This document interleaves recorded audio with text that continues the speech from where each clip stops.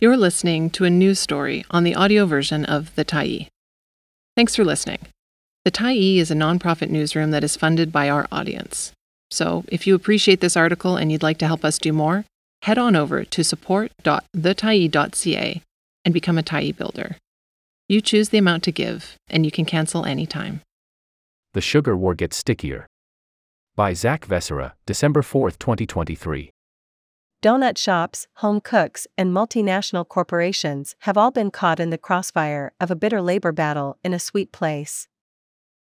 Workers at the Rogers Sugar Refinery in Vancouver have been on strike for 10 weeks after their employer, Lontic Incorporated, demanded longer shifts and 24/7 operations during contract negotiations.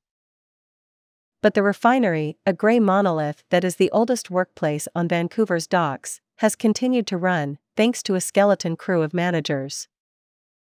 The plant has struggled to keep up with demand. Shoppers hoping to get a start on their holiday baking have found empty shelves. Confectioners are reporting shortages. Now, striking workers are trying a new tactic, threatening to target their employer's biggest customers. Public and private workers of Canada Local 8 President Adrian Soldera filed an application with the BC Labour Relations Board for the right to picket beverage maker Coca-Cola and wholesale giant Costco. The union alleged that both companies had supported Lontic through the strike by buying sugar from a separate refinery operated by the company in Alberta. In BC, unions can apply to the board for permission to picket allies helping an employer resist a strike. Soldera said that rather than face that prospect, both companies had instead agreed to stop buying sugar from Lontic Incorporated while the strike continues.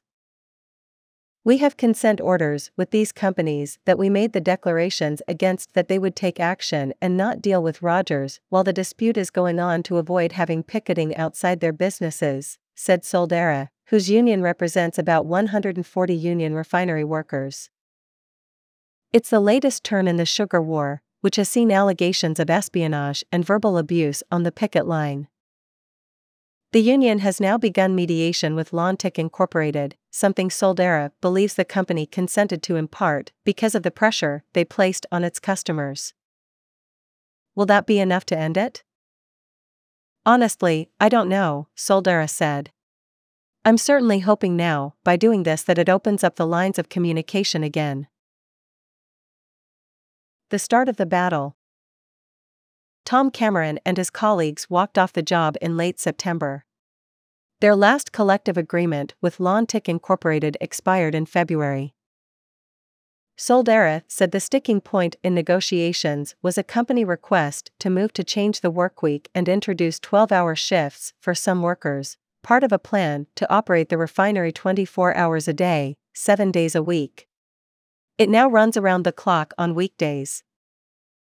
Lontic Incorporated Chief Financial Officer Jean-Sébastien Quillard said the shift changes would affect only a quarter of its Vancouver workforce and that they are needed to fill a growing demand for sugar. The company did not say how many more workers, if any, it would hire.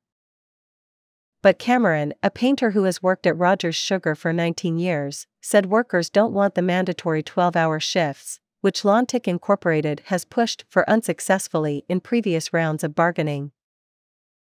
Workers already routinely pick up overtime shifts, Cameron said, but don't want long shifts to become status quo. When we all got hired, we weren't hired to work 12-hour shifts on a continuous basis, Cameron said. A lot of the guys here have families or are single dads. With a continuous shift, it always messes with the family life. Picket lines went up and have been manned 24 hours a day since the strike began. Brad Ancelet, a union member and photographer, has put his lens to use by photographing everyone who comes and goes.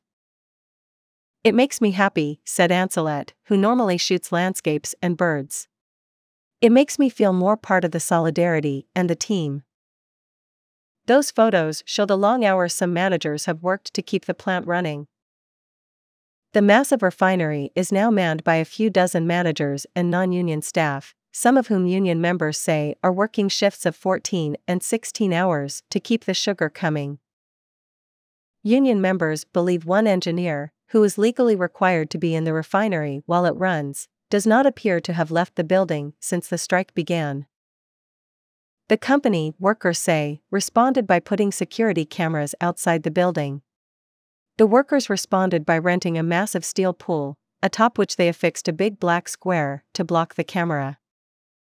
Food deliveries from Uber and Skip the Dishes couriers come several times a day, and picketers say they've seen managers bring cots into the factory. Meanwhile, workers on the picket line have gone more than 2 months without paychecks. Cameron said some have sought part-time jobs. And at times, tensions have boiled over. Earlier this month, Lontic Incorporated sought an injunction against the picketers, alleging they'd engaged in tortious activities. One employee said a striking worker entered the premises in early October and called her obscenities. Workers also yelled other insults at truck drivers, including calling them scabs, which the company's lawyers argued was a form of intimidation. The judge granted the injunction in part, making it clear union members could not use obscenities against managers and that they could not block or delay people entering the refinery. Ancelet, the photographer, acknowledged tensions were high. But he said the picketing had been largely peaceful. Workers, for the most part, had been chatting, throwing around a frisbee, or reading. Some have struck up a friendship with a resident injured Canada goose they have named Reginald Stryker. They keep a small cache of duck food for Stryker for when he visits the picket line. There's no mob mentality, Ancelet said. We're just here trying to get what we want. I think the company made it sound a lot worse than it really was, Cameron added. It's a picket line. People yell, scab. The sugar spill. But the shrapnel from the dispute has flown much farther than this small corner of Vancouver's industrial waterfront.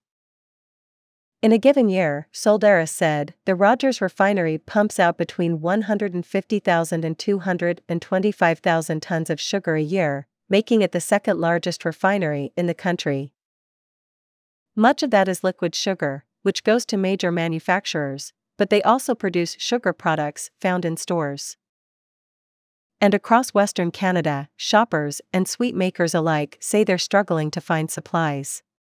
News reports indicate supermarkets as far as Winnipeg have shortages, and bakeries in the Lower Mainland have said orders are going unfilled.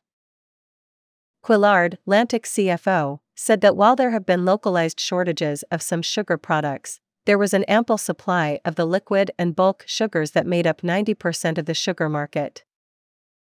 Since the beginning of the strike, the Vancouver Sugar Refinery has continued to operate at a reduced level, and we have used our other facilities to support our valued customers in Western Canada, Quillard said. But Soldera believes the shortage is far worse than the company claims. We figure it's about 20% of what it could do, because obviously they're not as trained as well as we are, Soldera said. The union has tried to hamper the company's business to push it back to the bargaining table. In early October, Soldera declared Rogers Sugar was a hot good. In theory, that means other union workers at supermarkets and trucking companies refuse to handle or transport it. Soldera said it didn't work, however, because many of those workers have contract clauses that force them to handle hot goods. But Soldera said the union found another angle, picketing the company's biggest business partners. In British Columbia, unions aren't allowed to picket locations where their members don't actually work. But there's an exception if it's an allied business that in some way is helping their employer during the strike.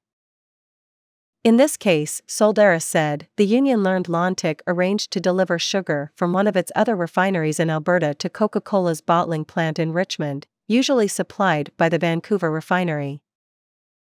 Soldera said he made an application to the BC Labour Relations Board to picket Coca-Cola, whose workers are represented by Teamsters Local 213. Had that happened, Teamsters 213 business representative Jim Loist confirmed in an email, members would have refused to cross the picket line. Instead, Soldera said, Coca-Cola cut a deal. It would stop buying Lontic sugar if the union didn't declare it an allied business. The union later did the same thing with Costco, a wholesale company with nearly a dozen stores across the province. Soldera said he's filed applications against other companies, too. This is definitely going to hurt their bottom line, Soldera said. Representatives for Costco did not respond to requests for comment for this article. A representative for Coca-Cola Canada, when asked about Soldera's comments, said only that their agreements with suppliers were confidential. Quillard did not address Soldera's claims in his comments to the Tyee, saying the company was limited in what it could say because it was in mediation. Soldera believes the company wanted to return to the table specifically because of the union's pressure campaign. He says they otherwise haven't been in communication since November 6, when the court injunction decision was made. Union members say they want to be back on the job. And they believe managers, many of whom they used to work alongside, are tired of the long, hard shifts in the plant. But some worry compromise may not be on the table. I think they're in it to win it, Cameron said. I think they might try to force this continuous shift. But it's hard to know. Read more: Rights plus Justice, Labor plus Industry. Thanks for stopping by the Tyee today. Anytime you're in the mood to listen to important stories written well, we'll be here. And if you'd like to keep independent media going strong, head over to thetyee.ca and click on the Support Us button to pitch in. Finally, big thank you to all of our Tyee builders who made this story possible.